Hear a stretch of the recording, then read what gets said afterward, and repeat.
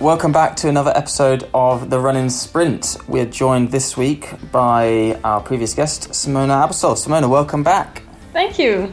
In the last episode, in the main interview, we covered your career, what you've done thus far, looking forward to the next couple of years of your career as well.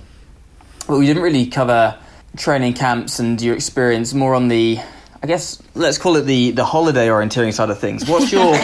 What's your favourite location that you've ever orienteered in, training camps or races? Oh, that's quite difficult. There are so many nice terrains. But I would say Jaywalk in Rauland in Norway.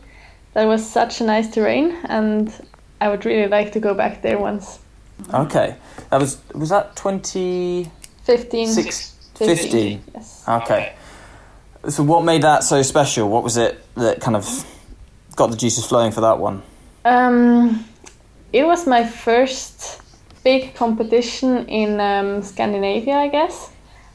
And the first Jaywalk at all. So yes, I think also because it was the first Jaywalk, it was quite big experience, and everything was so big, and I had to learn a lot there.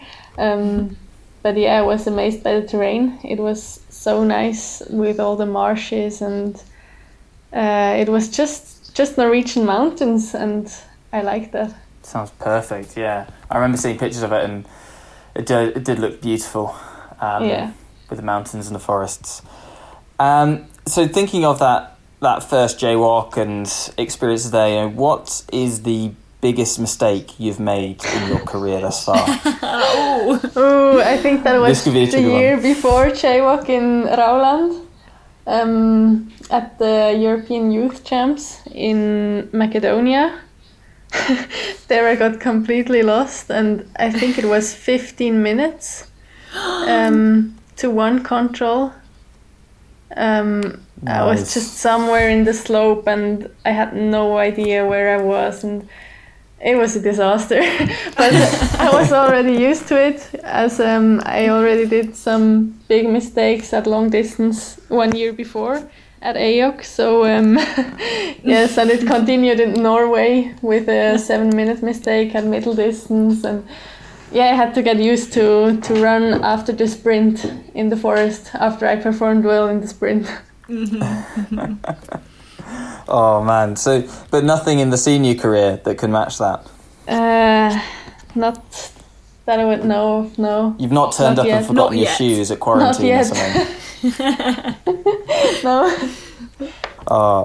So after that kind of slight reference there, you're at World Champs. What's in the kit bag? What's the first thing that you pack the night before the race to make sure it's in there for quarantine or for the race itself? Good music and my Rubik's Cube, just to get distracted in the quarantine. I guess that's the most important thing. And of course my schedule, where I have planned what to do at what time. So that's quite important for me, that I know what to do at what time exactly during the day, that I don't have to think of. And that takes a lot of pressure from me, I guess. Yeah, that's a really good idea, actually, I think, having that in quarantine, knowing exactly where you've got to be, because sometimes there's a bus to take you somewhere, or you've got to jog to the warm-up map and so things like that. So I don't have to think of it during the day, and takes a lot of stress. Yeah, I might actually steal that one as well, actually. But I think this is stuff that people don't realise when you think about the elite sport being different to having the different pressures and the quarantines and everything like that, where you've got to think about every minute of your day leading up to the race rather than just rocking up and starting. Yeah. But have you got any kind of quirky rituals within quarantine that you do before you start? Do the shoes go on in a certain order? Do you tape your laces, that kind of thing? Taping laces, a big controversy point actually on this show. I always listen to the same song before the race. It's the playback song of the Hoopman brothers. It's quite funny. A friend of mine sent it to me before my first AOC, and I'm still listening to it before every big race. So that's quite of a ritual, yes. Do you have it going around in your head when you're racing, or can you get rid of it? I can get rid of it. I guess that's also the point of that song, that it's not a song with lyrics, but it's just a soundtrack. So I can easily get rid of it, but it really motivates me, and it helps me to get as nervous as possible. Well, you've got to, you're building up the tension. You're like getting yourself into the zone, I guess. Exactly. We're going to have to send out tweet out a link or something when we post this podcast, so people can listen to it. You'll suddenly hear everyone's speakers running around quarantine next year, just blaring music. Until they play it in the Finnish area over the speakers. And do you have any kind of during race rituals, things to snap your focus back in if you're losing it, or any mantras that you say to yourself when you're running? I'm always, when I notice that I lose focus, I always tell myself that I should look at the map and check the next route, or see how the terrain is around the control. So I always get myself back with the world map. Nice.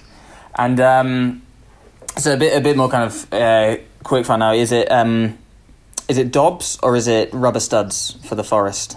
Which do you prefer? It depends, but it's mostly Dobbs. I almost never run with only rubber studs, only in sprint competitions. Or really flat terrain. So so regardless, I guess because Switzerland, some of the steep stuff can be pretty slippery, can't it? So you just want that extra grip. Exactly. You're at World Champs relay. You're the coach as well as the athlete. You're doing the selections. Which relay leg are you putting yourself on? Oh, difficult question. My favorite one is the third one, but right now I think I would put me on the second leg still. Because the last relay I performed quite well on the second leg, and it worked out pretty well in the end. It's depending a bit on the team, but I would put myself on the second leg. Interesting. Very, very few people would say second leg, I think. Really? I think that a lot of attention goes to the first leg or goes to the last leg, because it feels to me they have very clearly defined roles. But the second leg is kind of tricky.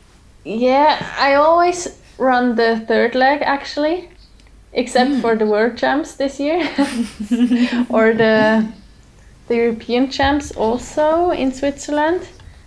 I don't know, I think I don't really like the first leg. And the third leg, it's just a lot of pressure. And next year I'm a third year senior, so I could also run the third leg, I guess. But in my first year, I didn't want to run the third leg because it was so much pressure, and it was my first big relay, and I wasn't really used to that. So I thought the second leg it suited me well. Well, you did a really good job on that, because you were catching up Tove Alexanderson, I think overtaking her at the end, if I remember correctly. Mm-hmm. What did you say before that race, or what did any coaches say what was your job for that second leg? To just do my race as good as possible, but they didn't tell me to catch up Tove. But I had it in my mind that if I see her, what was not quite big chance, but I was quite surprised when I saw her in the forest. Then I just hang on her and try to do orienteering on my own, because I always kind of lose control when I meet other people in the forest. Mm-hmm. So that's why I don't like the first leg, because there are so many competitors around me. Mm-hmm. I like it when I'm just alone in the forest, and that's what was my job, just to run as clean as possible and hold the position. Nice. Will? Nice. No, I was only going to finish with I've been tossing up 2 questions in my mind of a last one to ask, so maybe I'll just ask both.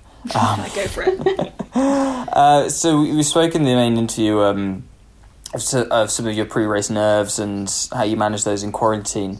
If you could choose your start position at WOC, because it's based on world ranking, would you go for an earlier start block or would you stick with the late one? I think I would stick with the late one because I hate waiting in the finish area. And I think after, especially middle distance in Norway, there maybe I would have been 5 seconds faster if I started after Tove, as I had known that she was just that tiny bit slower, tiny bit faster. So but it's always quite risky because when you know that you're in a really good position, you're taking a lot of risk maybe, and you're making more mistakes. So there are advantages and disadvantages for a late start, but I would still stick to the late start. Yeah, absolutely. And then final one, because this is one that we seem to ask a lot of the Brits who come on, of whether they prefer EMIT or SI. And I got a lot of stick. SI. Oh, okay, I got some stick for saying I prefer EMIT. Some people have been giving me some abuse. No, not at all.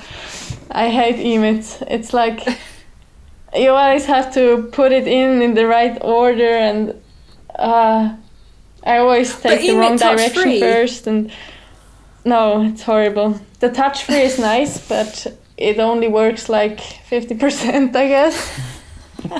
So I like SD card when you know that it works and you know that you have all those controls that you punched. Yeah. That seems to be the common answer. Will is only backing EMITs because he has one of the old ones which has a display on it so he can see how many controls he's punched. He has punched that's it. nice. That's nice. Exactly. Yeah. Old school technological doping. None of this new stuff. Don't need it. Then you don't have to punch it. Then you can just touch free. Just put it in the side. Exactly. Yeah. The problem comes when you don't do that and then realise 2K later that you've missed a control out because you're at control 12 and it only says 10. Exactly. Which has happened a few times. But, oh, what a fail. Yeah, we are never getting sponsored by EMIT on this podcast, I think.